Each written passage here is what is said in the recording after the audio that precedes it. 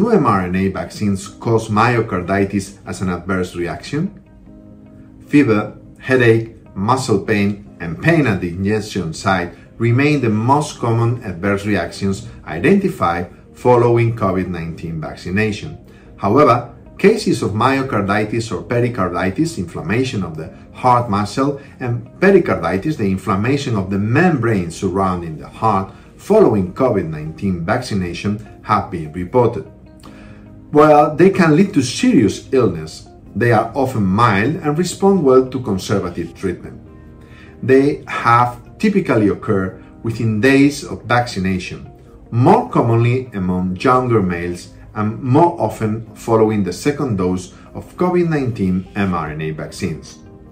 It is important to remember that the frequency of myocarditis, pericarditis following natural infection of SARS-CoV-2 is much, about 6 times higher than in vaccinated subjects.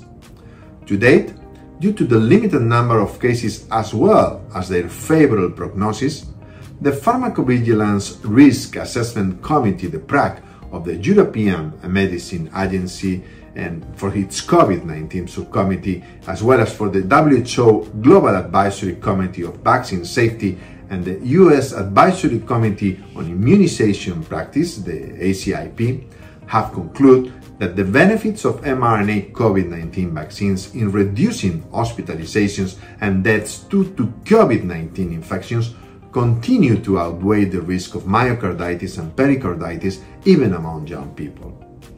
Clinicians should be aware of the rare risk of myocarditis and pericarditis with mRNA vaccines and those most likely to be affected. They should be alert to presentations such as acute chest pain, shortness of breath, and palpitations that may be suggestive of myocarditis after vaccination, especially in adolescents or young males. All health professionals are encouraged to report all events of myocarditis and other adverse events observed with these and other vaccines.